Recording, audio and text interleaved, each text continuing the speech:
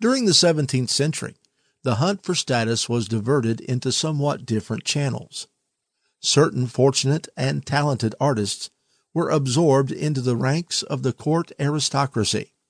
Rubens was knighted in 1630 by Charles I of England, and in the following year by Philip IV of Spain. But these honors seem to have been dues as much to his efforts as a diplomat as to his talents as an artist. Van Dyck was also knighted by Charles I. Velázquez was knighted and admitted to the aristocratic Order of Santiago in 1659, a year before his death. The Cross of Santiago, which appears on the painter's doublet in his masterpiece La Milanese, is said to have been added after the painter's death.